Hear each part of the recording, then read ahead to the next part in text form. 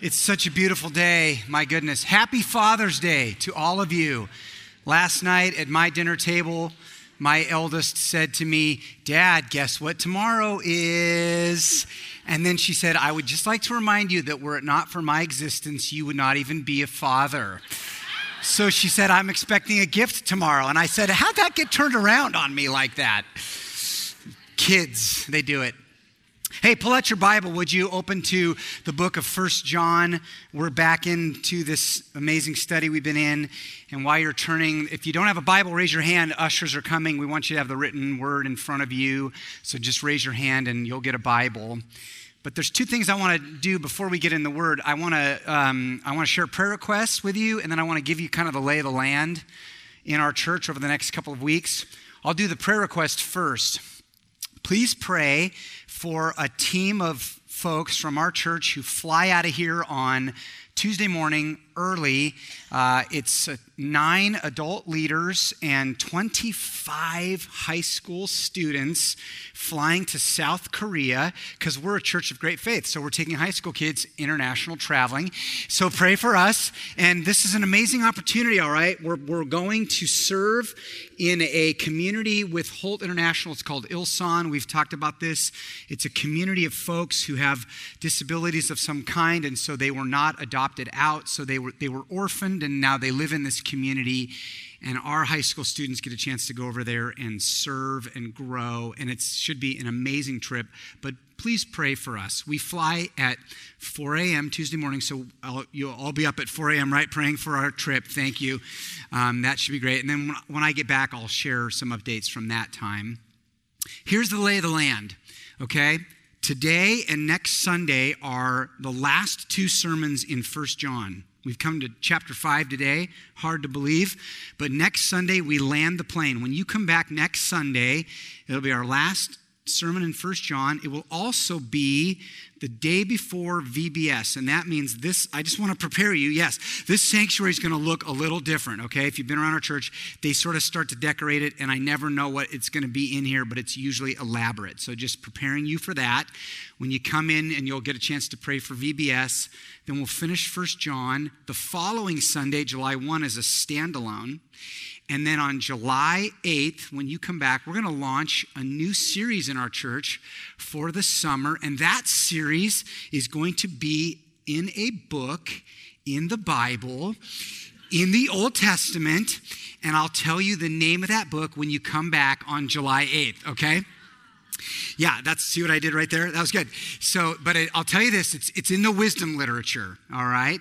So come back July 8th. We're really excited about this. It's going to be a rich study this summer. But today we're back in 1 John. Will you open your Bible to chapter 5? We've come to the final chapter of this amazing book. I don't know about you, but right about this moment in the service, as we're opening our Bibles, I feel always a sense of the gravity of what we're doing because it's God's word that we're opening. Amen. God has a word for us. He's got a word for me. He's got a word for you. Let's prepare our hearts. 1 John chapter 5.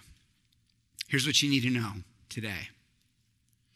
The biblical word overcome means to walk off the battlefield as the victor. It means to be victorious. The word overcome means that you're the winner. It's an amazing word. And in the Bible, the biblical writers, and especially John, they use this word all of the time to describe God's people, the church. It is the people of God who are overcomers. What would the Bible mean by that? That's our theme this morning. That word in the Greek is it's the Greek word nikao, and the root of that word is a name. It's the name of the Greek goddess for victory, but also the root of that word is the name of one of the most famous and profitable athletic companies in the world. I wonder if you know what that company is. Adidas. No, it's not. It's Nike, right? Don't say Under Armour. It's Nike. Okay, this is this word Nike, it's actually in the Greek, it's Nike, and it means victory. Nike, the swoosh, is like the ultimate symbol of the winner. And in our world, we love being the winner, right? We're addicted. I mean, if there's a culture that's addicted to winning, it's our culture. Nike's sort of the symbol of that. But we worship at the altar of winning in our culture. But in a minute, I'm going to show you the Bible's after something different when it talks about winning. But in our culture, when we talk about winning, we often mean there's a winner and a loser. And we've built an entire industry around winning, like multi-billion-dollar industries of sport are built around that feeling of winning. And I only have to think of the World Cup to prove that to you. The World Cup happening right now, right? 32 nations. It's happening in Russia. I'm a huge soccer fan. I love the World Cup. I tune in, and so do about 3.4 million other people. It's the most watched event. It's the most profitable event on the planet, all right? They say that Russia will make $26 billion in revenue from the World Cup. They spent $11 billion on infrastructure. There's the stadium that they built for a small little price of $2 billion. Can you believe that? $2 billion. $2 billion. FIFA will make $6 billion. Tons of money going to this craving that we have to win. And the fans are crazed because it's their country.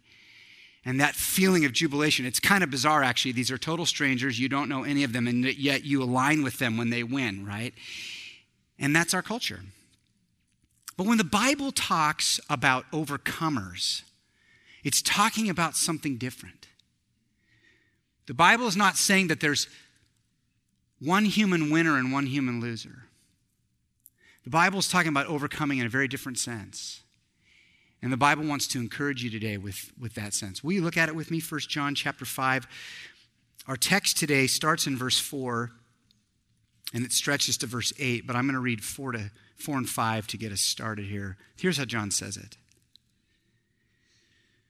For everyone who's been born of God overcomes the world. And this is the victory that has overcome the world, our faith. Who is it that overcomes the world? Except the one who believes that Jesus is the Son of God. Now you saw it there, the repetition. Who is it that overcomes? And the victor is the one who overcomes. Overcomes, just John's repeating this theme over and over. He's come to the end of his letter. It's chapter 5. And John's a pastor. And so as he gets ready to land the plane on his letter, he wants to encourage the church. He wants to fill their hearts with assurance and hope. And so as chapter 5 opens and you read it, you get this sense of encouragement. And it is encouraging. Yes, the people of God will overcome. But not only do you hear encouragement, there's also within that encouragement, did you notice there's a warning? Because John wouldn't need to encourage the church if there wasn't a threat. And so he says, be encouraged, but also I want to warn you, there is a threat out there. And this is how it is with John. Every text we come to, there's encouragement and there's warning. And often those things are held together tightly. John says, I want you to be encouraged, but I also want to warn you. Now, the encouragement is wonderful. I can summarize it like this. John wants to say, the world will never be able to undo what God has done in your heart through new birth. No matter how dark things get in this world, River West, brother and sister, let me tell you something. This is a word for you. No matter how dark it gets out there, the world will never be able to overcome or undo what God has done in your heart. Amen? Thank you. Talk back to me today. I love it. Will you look at verse 4? This is what he says. Everyone who has been born of God overcomes the world. A person says, how many of those who are born of God overcome the world? And you know what John says? Every single one of them. There will not be a single person who has been born again of God who will be defeated by the world. Not one. Because God would never pour out the resources of his Spirit and his grace and his love into your heart to transform you, to turn you into a child of God, only to lose you to the world. God would never do that. So be assured. No matter how dark things get, and it's dark out there, the world cannot defeat you. The world cannot undo what God has done. God is going to win. He has a hold of your life. Be encouraged, John says. Be assured. But also, John says, be warned. I want to encourage you, but I also want to warn you. And the warning is this, and I think you already know what John's going to say. It's so simple. John says, don't ever lose sight of the fact that we are in a battle. We're in a battle.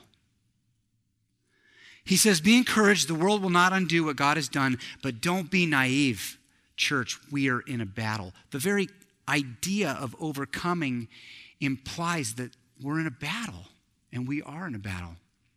There is a battle going on in our world, even when you can't see it. That battle is happening at a level that sometimes we're not even aware of. It's a spiritual battle. And sometimes you're not even aware that it's going on, but do not be deceived. Oh, it's happening. There is an enemy, the lines are drawn, and the enemy wants to conquer people. John says, don't ever lose sight of the battle. You see, I didn't choose to go to war. John says it doesn't matter. War has come to you. You are in a spiritual battle. In one of the great commentaries on the Bible of all time, The Lord of the Rings, the Twin Towers, there's this scene where the king of Rohan, okay, I'm going to geek out right now. Get ready for it. All right. Theoden king, he's being encouraged by Gandalf and Aragorn to ride out and face Saruman. All right. And he says, I will not risk open war. And Aragorn says to you, Theoden, open war is upon you, whether you would risk it or not. River West, open war is upon us. We're in a battle. Now, I have questions about this passage. My guess is you do too. You're thinking, well, we got to break this down a little bit. So I hope you have questions. Here's my first question. What does John mean by the word world? Did you notice, look at the two verses we just read. Every time John speaks of overcoming, it is the world that we're supposed to overcome. And if this is John's emphasis, it seems like it would be wise for us to slow down and ask the question, what does John mean by world? What is he talking about here? So I'm going to take you to a couple places in his letter because he talks about the world a lot. Will you keep your finger in chapter 5 and go back to chapter 2, verses 15 to 17. You remember this earlier on in our series. Pastor Christopher preached out of this text. But John talks about the world, and he says, do not love the world. Verse 15, chapter 2. Do not love the world or the things in the world. If anyone loves the world, the love of the Father is not in him. For all that is in the world, the desires of the flesh and the desires of the eyes and pride of life, is not from the Father, but is from the world. It's very pitted, right? Pitted against each other. And the world is passing away. It's temporary, along with its desires, but whoever does the will of God abides forever. So this is what John's doing when John says, when I'm talking about the world, what I'm talking about is I'm talking about desires and passions and value systems, and they're very temporary, and they're against the heart of God and the passions of God and the desires of God. But notice that when John talks about the world, he's not talking about people. This is so critical. River West, the enemy is never other people. God loves people. Amen? The enemy is a system of values and desires that often deceives people, but make no mistake, the battle that you are pitted against is a battle of desires. And it wants to take you out. Okay, so now turn to chapter 4. One more little verse that we need to look at. Chapter 4, verse 1. This is where John warns the church against false teachers. And he talks about the world. And he says, "Beloved, do not believe every spirit, but test the spirits to see whether they are from God. For many false prophets have" what? They've gone out into the world. Here's what John's doing. He's saying there are these spiritual forces that are encouraging spiritual ideas and even truth claims and ideologies and philosophies and worldviews. And many of those worldviews are against God. And the people who promote those worldviews will always eventually demonstrate that they are not a part of the church. They've gone out into the world and they are pitted against the heart of God. And so John says, the battle that you are in is against a system of thought that's competing with ultimate reality, which is God and his world and his truth. And John says, do not be deceived. Even when you can't see it, it's happening. You're in a battle in this world, and God wants you to be an overcomer, and you will be, because you've been born again. So that's my first question. What does John mean by the word world? My second question is, why does the world need to be overcome? And this one is easy. The reason why we have to overcome is because the world is not neutral and the world is not going to settle for a tie. Okay? The world is not going to settle for a tie. That system that's out there has one agenda, and that agenda is to wipe you out, to wipe out your faith. John said in 1 John 3, verse 13, I'll just put this on the screen. He said, do not be surprised, brothers and sisters, that the world hates you. It's not neutral. The world's not neutral. The world's not making space for you and your faith. The world is saying, I want to crush your faith. We're in a battle. The analogy that I thought of this week as I was studying, I thought of following Christ in this world is kind of like trying to swim when someone's holding on to your leg and trying to pull you down. Have you ever been in a situation where you're swimming and someone is struggling to get back to the dock or the boat and they grab a hold of you and it's really scary? Do you know that feeling? Some of you are like, okay, yeah, that feeling, it's horrible, right? That's kind of like what it's like to be in this world. There's always this downward pull, like this tug on you. And you can feel it. You're following God. You're seeking after God. And it always feels like there's something trying to pull you down. John says, yeah, I'm not trying to freak you out. I'm just trying to tell you, don't be deceived. Don't be deceived. The world's not neutral. When you turn on the TV, it's not neutral. When you walk into a college classroom, it's not neutral. You know, when your phone rings in church, it's not neutral, all right? It's not neutral. It's not unbiased. The world is after the Christian faith uniquely. John says, be aware. Okay. Finally, my third question, how do we do this? How do we overcome? Okay, John, I'm totally freaked out. So now tell me what to do. How do we overcome as a church? Well, that's what John says here in verse 4 in part B and 5. Will you look at it with me again? Chapter 5. He says,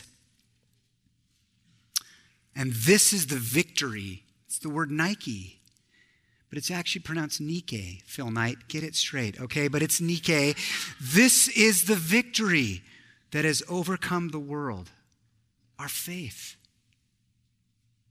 It's our faith. I love this. John includes himself. He says, even apostles, we need faith. We're dependent on faith. Every believer, it's your faith that's the victory. But then John goes on, verse 5, who is it that overcomes the world? It's like a rhetorical question. He's going to answer it. He says, who is it that overcomes the world? Except the one who believes that Jesus is the Son of God. John says, who overcomes the world? And you know what his answer is? No one without Jesus. Brothers and sisters, if you don't have Jesus, you are never going to overcome the world. I have to say this. If you do not have Jesus, the world is going to drag you under. It will. It will.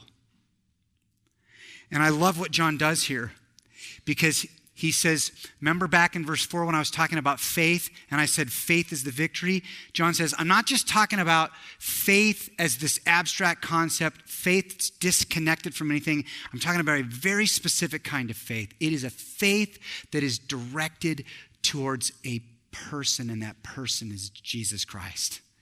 And if you do not have faith in Jesus, you will not overcome. Brothers and sisters, your faith is like glue that connects you to Christ and his victory. Every time you come to church and you worship and you cry out to Christ and you put your hope in him, that's like a glue that God uses to tap you into the power of Jesus in your life. That's why you leave encouraged. That's why you leave with a sense of assurance. God has a hold of my life, because God has plugged you back in with greater courage into the person of Jesus Christ, who is your victory. The most amazing thing that Jesus said to his disciples, he said on the night before he went to the cross. I think many of you have been thinking about this phrase as we've been talking about overcoming the world. Will you turn to John chapter 16 with me? And let me show you why we believe in Jesus. It's the upper room discourse. Jesus knows he's about to be tortured and crucified. He knows his disciples will be scattered. He knows it's going to get pretty gnarly for them. They're going to be unsettled. And so he says some things to encourage them. Here's what he says, John 16, verse 32. He says, behold, the hour is coming. Indeed, it has come when you will be scattered, each to his own home, and will leave me alone. Yet I am not alone, for the Father is with me. I have said these things to you, that in me you may have peace. In the world you have tribulations, but take heart. I've overcome the world. I mean, what a great verse, right? Every Christian loves that verse. Jesus says, in this world you will have tribulations. And Christians say, amen. Amen. But isn't it interesting? Jesus says, but take heart, I've overcome. Jesus says, don't mistake tribulation with defeat. Tribulation does not mean you're going down. In fact, I guarantee you, you will have tribulation. If you try to follow Christ in this world, you are going to experience trials. But take heart, Jesus says. I've overcome the world. I love that. Jesus is saying, I am the overcomer. And the reason that you overcome is not because of you or your faith. It's because your faith has tapped into my victory. When I walked out of a tomb having taken the penalty of sin and death, and I rose again in power, Jesus says, I had victory over this world. And I share that victory now with anyone who would put their hope in me. Isn't the gospel beautiful, River West? You know, we're never going to make it in this world without Jesus. So can I pause for a minute and talk to anyone who's keeping Jesus at bay? Just for a minute. Because I would not be a loving pastor if I didn't take a moment to talk to your heart and tell you that if you don't have Jesus, the world is going to defeat you. Today is your day. God loves you so much. You're not here by accident. He invited you into this place to share with you his victory so that you would put your hope in Christ and walk out of here an overcomer. And I pray that you will. And I'm going to give you an opportunity to pray about that at the end of our service. On Tuesday, we're going to fly to Korea. And I want you to pray for us. And here's why I want you to pray. Last year, every kid who came home from Korea came home with the same observation. And the observation was this. The residents at Ilsan, I'm going to put up a picture of one of them here. Let's just put up one. The residents of Ilsan learned very little from us, but we learned amazing things from the residents of Ilsan. We learned that we're actually the ones with disability because we think that we don't need things. We assume that because we don't have physical disabilities, we can overcome this world through our intelligence or being well-read or through our resources. But what we learn from the residents of Ilsan who have Jesus is that they are the true overcomers. They're the winners in this world because they've put their hope in Christ. What a powerful lesson. We all need to learn it. Amen, River West? If you put your hope in your wisdom or your acumen or your resources and you don't include Jesus, the world will take you out. So flee to Jesus today. And pray for our Korea trip too while you're at it. Okay. Let's read a few more verses together. We go back to 1 John chapter 5, and John has just a couple more things to say, and then we're going to take communion together. I'm looking at verses 6 to 8. Here's what John is going to do now. He's going to make a critical clarification, and it's absolutely essential that we get this. John's going to say, okay, that faith that I'm talking about, it's a faith in a very specific Christ. The Christ of Scripture. The Christ of history. If you put your faith in a Christ of your own creation, that Christ does not have the power to give you victory. So if you make up a Jesus that you want and you put your faith in that Jesus, there's no power. You need to put your faith in the Jesus who has been revealed by the Holy Spirit and through God's word, the Christ who came in history and died and rose again for human sin. Here's how John says it. Verse 6. This is he, this is the Christ. The one I'm talking about, this is he who came by water and blood, Jesus Christ. Not by the water only, but by the water and the blood. And the Spirit is the one who testifies because the Spirit is the truth. For there are three that testify, the Spirit and the water and the blood, and these three agree. Okay, it's super easy and clear, right? No, that's very complicated. In fact, every commentator says this is the weirdest, hardest verse in 1 John to interpret. But everyone knows that what's happening here is John is back to a disagreement that he was having with the false teachers. And the disagreement had to do with these two elements, water and blood. Did you see it? So John says, we agree that Jesus came by the water, but where you have departed is you no longer saying that Jesus came by the blood. And that's critical. If you don't understand the blood, there's no victory. Now, scholars have debated what this meant. Some people propose it was talking about the blood and water that came out of Jesus' side. Some have proposed that he's referring to baptism and communion, the two ordinances. Those all have problems. Here's, I think, the best interpretation in what's going on. The water here, when John says Jesus came by water and by the blood, what John's doing is he's saying the Christ that I'm talking about is a Christ who was baptized at the beginning of his earthly ministry and received the power of the Holy Spirit, and he lived a perfect life in the Spirit.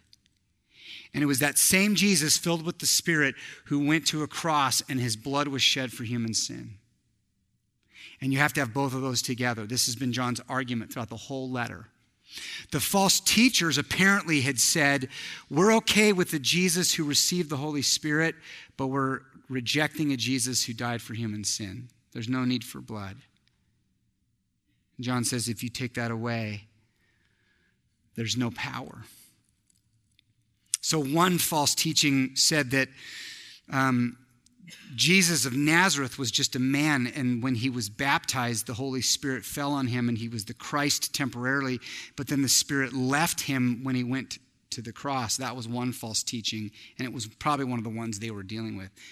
But the point, John's point is, it doesn't matter. There's going to be another false teaching tomorrow and the next day and the next day.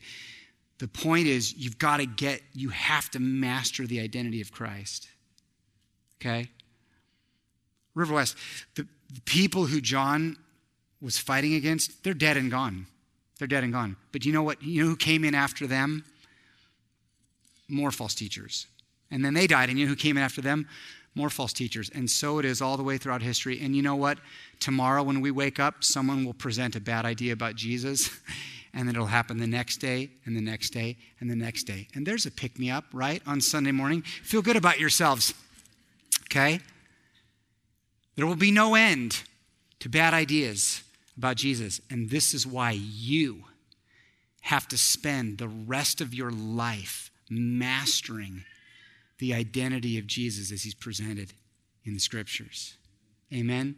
This is what you're called to do as a part of the church, filled with the Holy Spirit. Did you see that? John said, you have the Holy Spirit. He's the Spirit of truth, and he's testifying to your heart.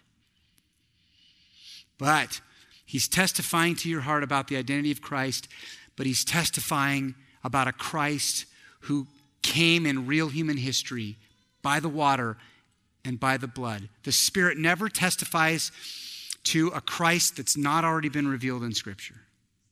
He always agrees. That's what John says when he says the blood and the water and the Spirit agree. John is just saying the Spirit never says anything to your heart that he has not already revealed in his word.